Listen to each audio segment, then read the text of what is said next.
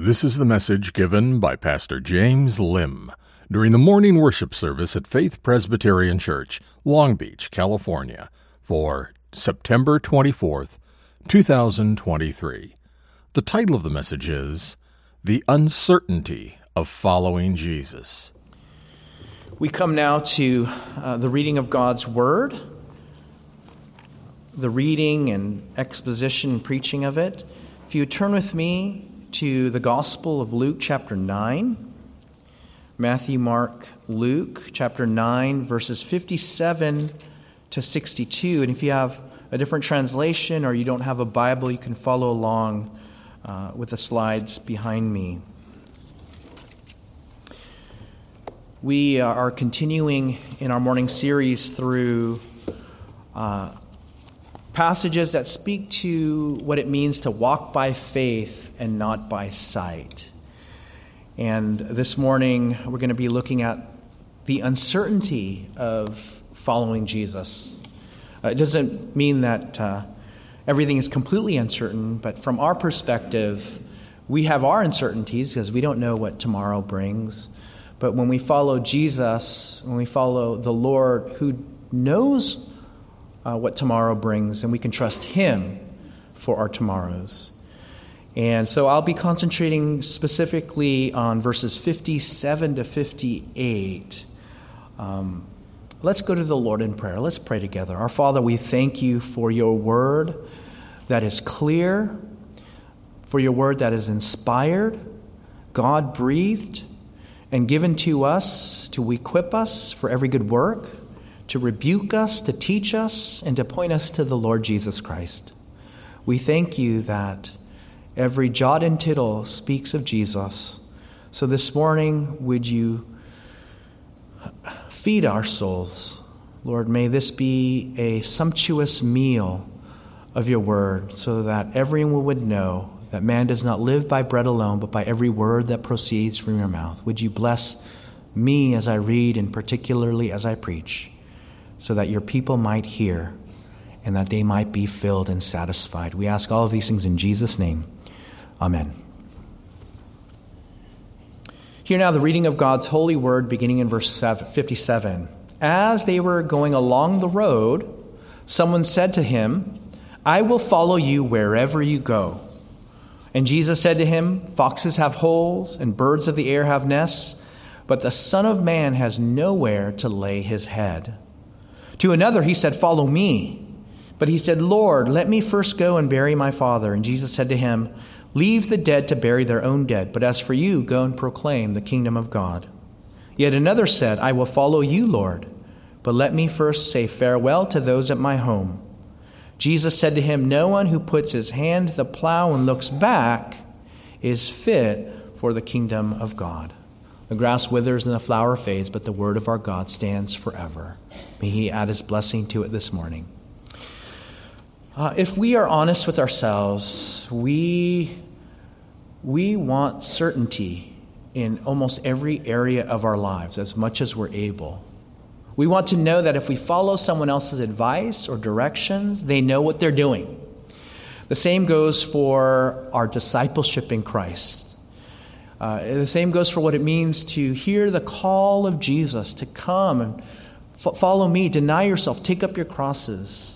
And so we want to know exactly what we're getting into.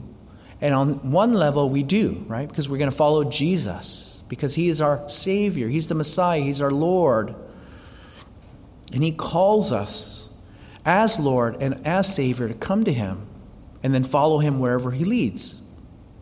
But on another level, there is a lot of uncertainty because we don't know what day-to-day that means. We know what the end of the story means, but we don't know the in-betweens. And so we want absolute certainty that if we put our faith in Jesus and we give our whole lives to Him, that it's going to turn out well for us. And so the control freak in us wants that kind of, yeah, Jesus, but, how hard is it going to be?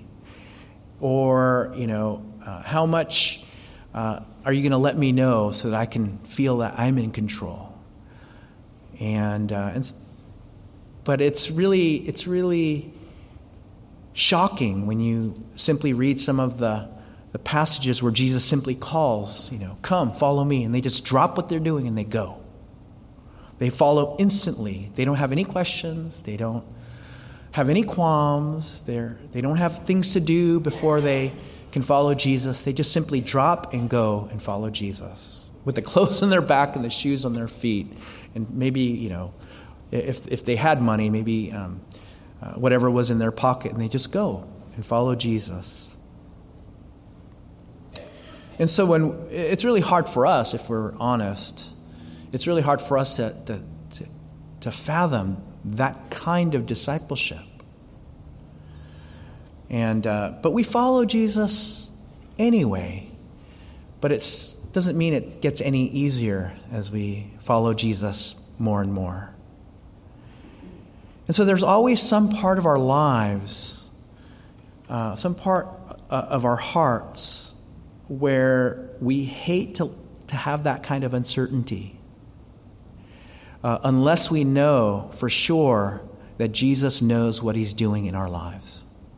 And when we feel that uncertainty, when we follow Jesus, we just freak out. We're anxious, we're worried, we're afraid. And our faith is going to be shaken. And sometimes we don't give our faith over in that particular area of life. And so we try to take control on our own. And that's when we get ourselves into trouble. But following Jesus means that we're not in control of our lives. Let me just say that one more time. Following Jesus means we are not in control of our lives. We may know that intellectually, but in our hearts, it's the hardest thing to do. And following then Jesus when we are not in control of our lives means living with the uncertainty of not being in control. And that is the uncertainty of what it means to follow Jesus. That's what discipleship is all about, is trusting Jesus with that uncertainty, because the certainty that we need to have is in Jesus and not in our control. And that's what our passage is about this morning. In verses 57 and 58, as we continue in that series through walking by faith and not by sight, we're going to look at the uncertainty of following Jesus. And so how do we follow Jesus in the midst of that uncertainty? First, we follow Jesus in the uncertainty of the discomfort of our lives. Jesus is on his way to Jerusalem, and Luke tells us he turns his face like flint towards Jerusalem. And if that particular saying in the context of the whole Bible is that Jesus is resolute and firm in making his way to Jerusalem, because that is where he is going to be betrayed, arrested, crucified, and die. And so the context here is he's going through Samaria, and they're all rejecting him. They don't want to give him any food or shelter or any kind of help. And so he's still on his way. And beginning in verse 57, there are three people who are examples of the kinds of disciples that he's coming across. And these are three prospective disciples. And the first one we're going to look at, the first one just comes up to him in the zeal of following him. And he says, "I will follow you wherever you go." And now we're not sure who this person is, but Jesus answers. You can almost hear the little chuckle in Jesus' response. Like, do you really know what you're asking? He gives this parable-like statement about what it means to follow Jesus wherever he goes. Right? He says, "Foxes have holes, Birds of the air have nests, but the Son of Man has nowhere to lay his head. That's not the answer you want to hear when you say, Jesus, I'm going to follow you wherever you go. You want to hear an answer, something like, oh yeah, you're going to have a warm place to sleep. You're going to always have food. You're going to have a roof over your head. You're going to have clothes. You're going to be as comfortable as you can be when you follow me. That's what we want to hear. Deep in our hearts, isn't it? But that is not what Jesus says. He does the complete. I mean, if there's any answer to someone who is zealous to follow you, and you want as many followers as you can, this is not the answer you want to give. But this is the truth. This is the reality that Jesus knows in his own heart of what it means to follow him wherever he goes, because he is on his way to Jerusalem to suffer and die, to be hung upon a cross, to bear our guilt and our shame, to suffer the punishment for his people, to be forsaken of God, to experience hell on earth, to be utterly abandoned by his friends, by his family, by everyone who knew him, even his own heavenly Father. My God, why have you forsaken me? It is in that context that Jesus is giving this prospective disciple of the realities of discipleship. So what is Jesus telling him? What is he saying about the nature of discipleship? It means letting go of our preconceived notions of what it means to follow him. We're not sure, but because Jesus answered the way that he did, this guy, I don't think, really knows what he's asking. He doesn't really know what he's saying. It's a lot like Matthew 16 and Mark 10, where James and John kind of set Jesus aside. They're on their way, and they set Jesus aside like, Lord, they're kind of jostling for position among the disciples. They say, Lord, can each of us be on each of your sides when you reach your glory? And what I think is going on there is James and John think that Jesus is a political Messiah, that he is going to come and overthrow the Roman government, and he's going to become kind of like a new David, sitting on a throne to restore the glory of the Davidic kingdom in an earthly way, in a political, military way. Maybe they're expecting Jesus to work some mighty miracle the way that God had done in the time of Joshua, so that all of the enemies of God's people are just kind of run away because they're afraid at the almighty power of God. Maybe they think that that's the kind of glory and kingdom that Jesus has come to bring. But Jesus responds to them. He says, you don't know what you're asking. Right? And they said, oh, yeah, we do. And Jesus goes on to say, well, if that's the case, then you will drink the cup that I'm going to drink, the cup of God's wrath, of suffering, of rejection, of persecution. You will be baptized with the baptism that I'm going to be baptized. On the cross, suffering in the place of sinners. You will experience what I experience, and that's how you're going to be sitting at both my right and my left. There's an irony there, and I think that's the irony of this disciple, saying, "I'll go wherever you go." And so Jesus is like, "Okay, well, you're going to be following a homeless man." That's what Jesus is saying here. Jesus is essentially homeless. Foxes have holes, birds of the air have nests, but me, the Son of Man, I have no place to call home. I have no bed where I can say I'm going to go to sleep. He is an itinerant teacher and preacher. He goes from place to place, living off the generosity of God's providence through his people. Last week we looked at Zacchaeus.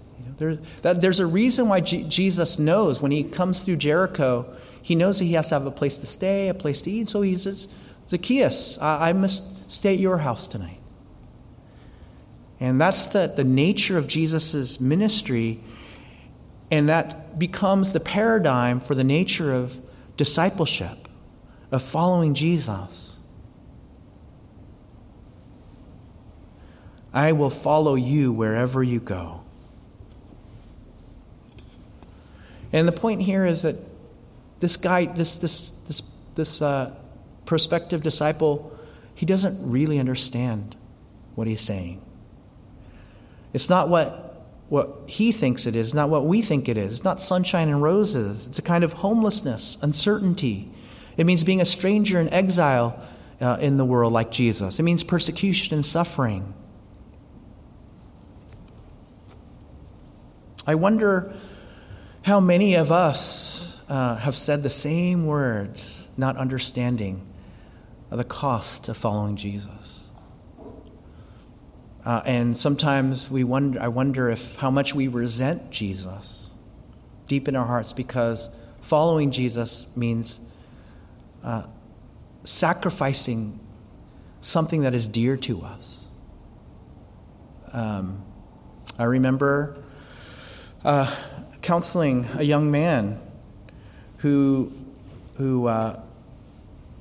was growing in his faith, and he went to a large private university where the Christian community was so small, and there were all he was a young single man, and there were all of these eligible, beautiful, attractive single women in his school.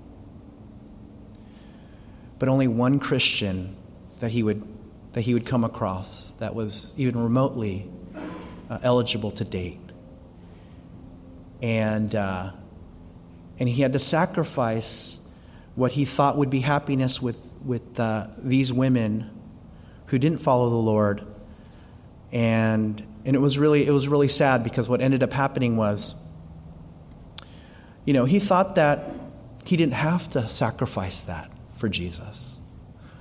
He thought that he could just date a non-Christian woman and he could still follow Jesus. And what ended up happening was he couldn't sacrifice this idea of dating whoever he wanted in order to date a Christian woman in obedience to him. And he thought that he would find his true happiness with the prettiest girl that he could ask out. And he made his choice then and there, and then slowly he drifted away. He slowly drifted away to where his faith was non-existent.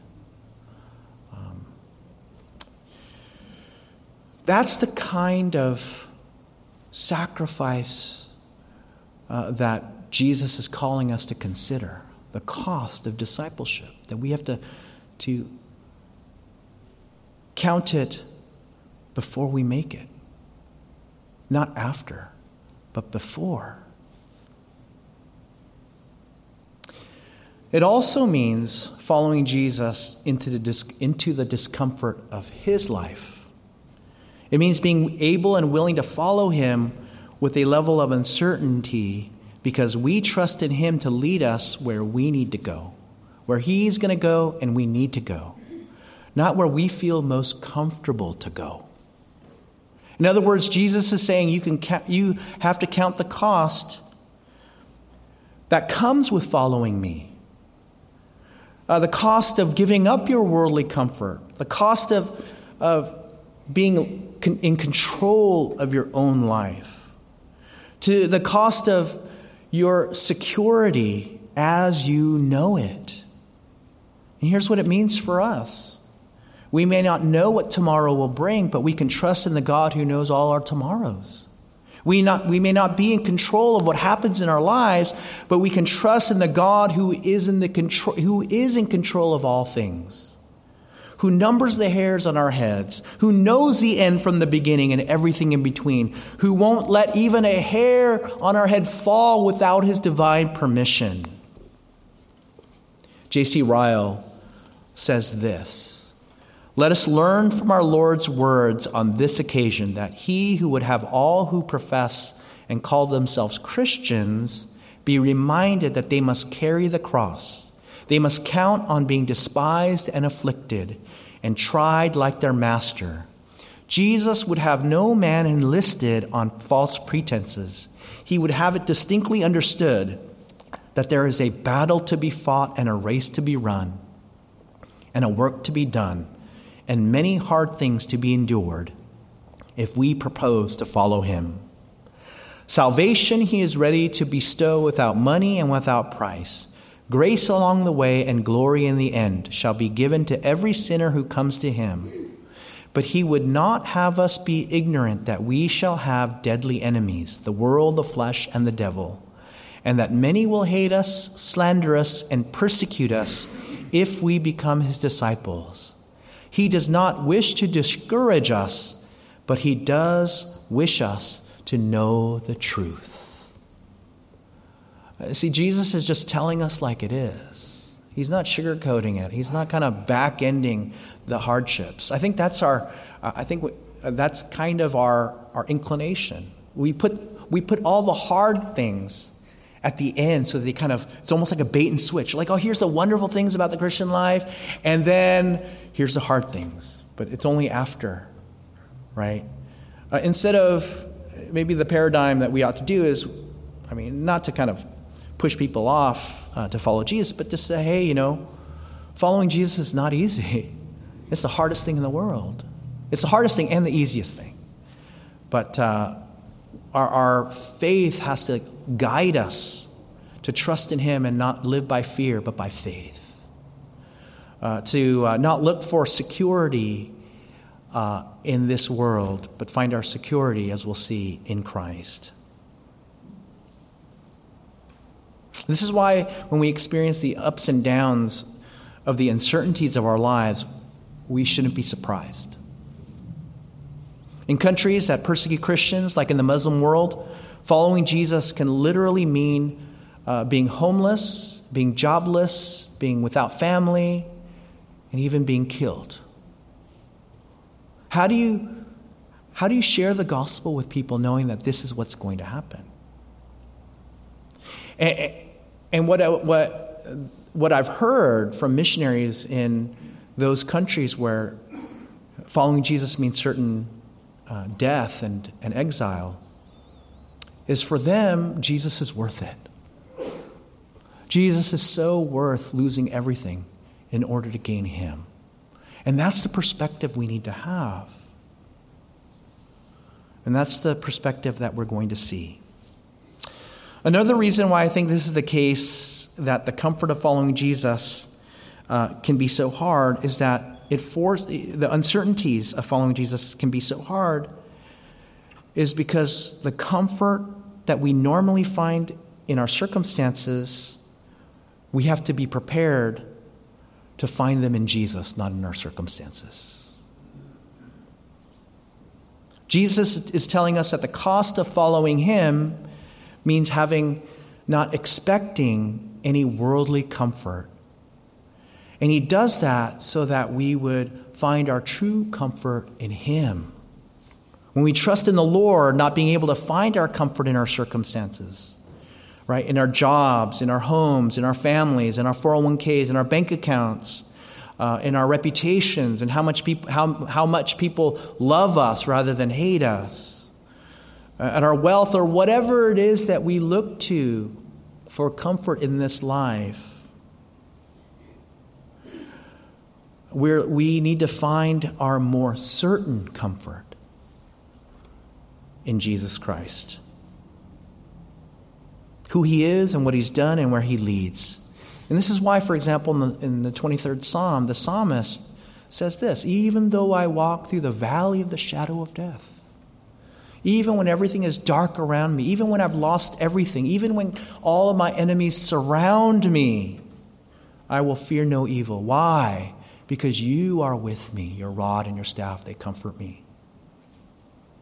See, what Jesus is saying here is that If you will follow Jesus wherever he will go, you will not have any worldly comfort. And the only comfort that you have is Jesus.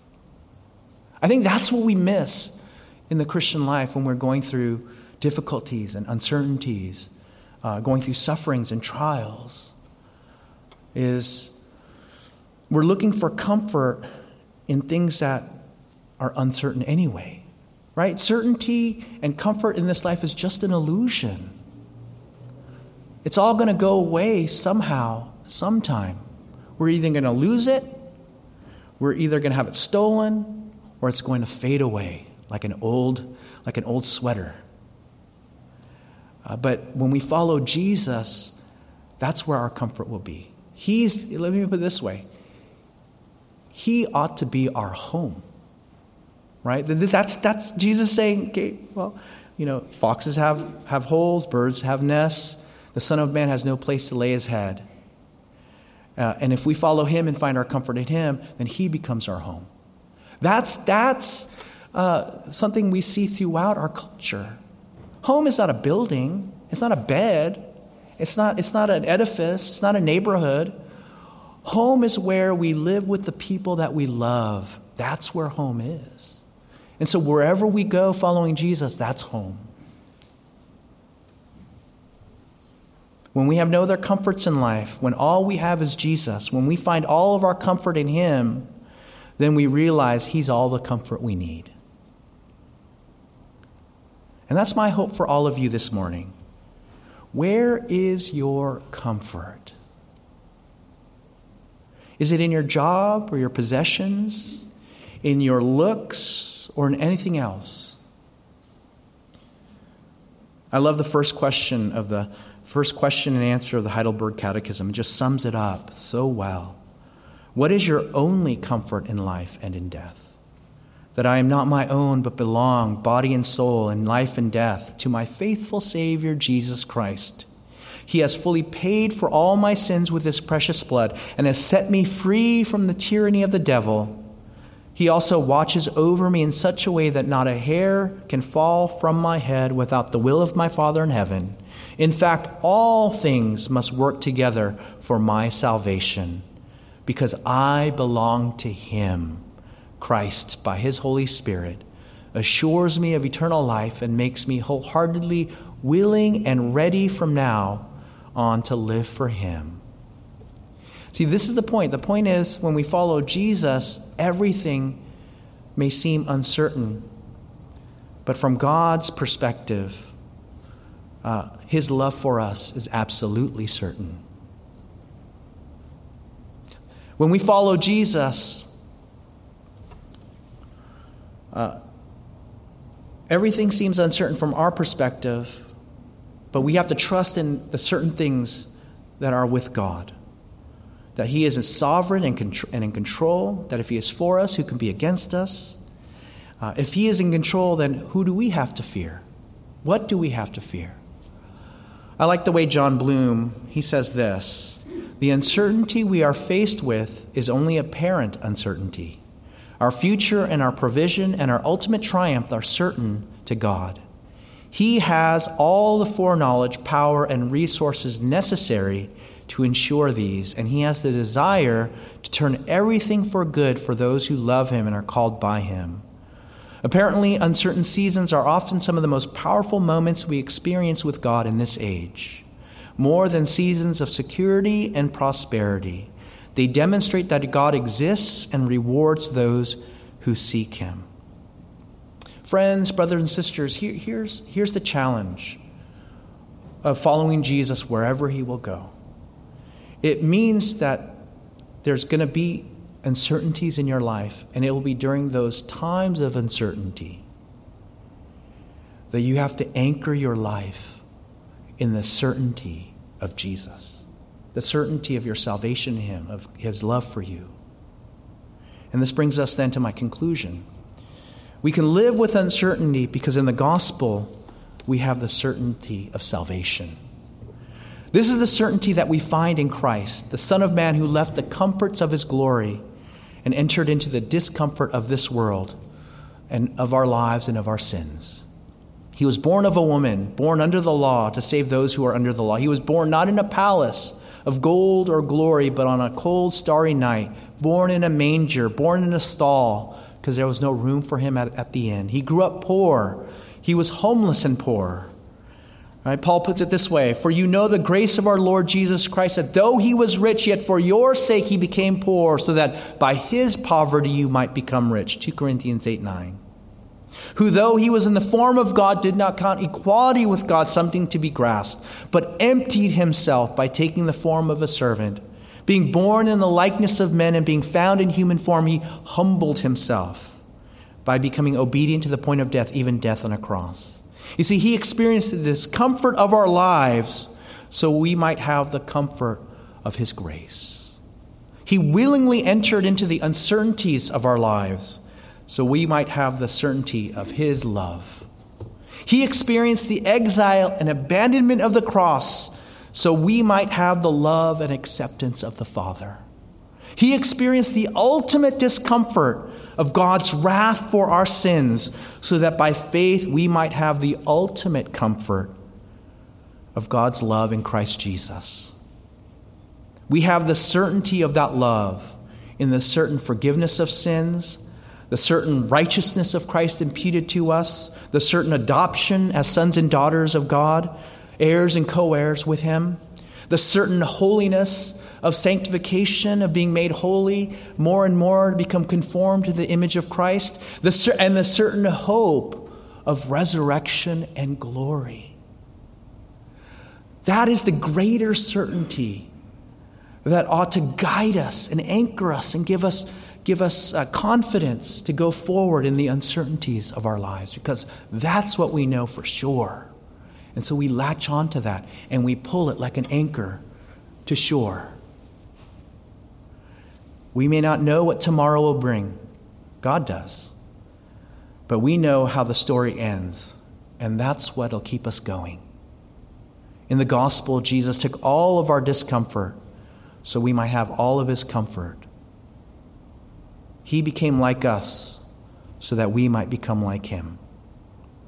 And that's how we can say, "I will follow you wherever you go." Because Jesus is the God of all comfort who comforts us in all of our affliction. With the comfort with which all comfort who comforts us, we are comforted by God. For as we share abundantly in Christ's sufferings, in his discomfort, so through Christ we may share abundantly in his comfort as well. 2 Corinthians 1, 3-5. And though we may be homeless in this world, because Jesus died and rose again and ascended into heaven, he now prepares a room for us, an eternal home in the glory of his Father. Let not your hearts be troubled. Believe in God. Believe also in me. In my Father's house are many rooms. If it were not so, would I have told you that I go to prepare a place for you? And if I go and prepare a place for you, I will come again and will take you to myself, that where I am, you may also be. Let's pray together. Our Father, we thank you. We thank you for the uncertainties of following you that drive us into the certainty of your love and grace for us. Father, in those times when we're anxious and fearful, we don't know what tomorrow will bring, help us to anchor our faith in you, Lord. Help us to remember that though we may feel homeless, though we may feel exposed, you care for us. You will take care of us. And our hope then is in the certainty that one day we will be with you forever and ever. We long for that certainty, and we have it today. We thank you for that in the gospel. We ask these things in Jesus' name. Amen.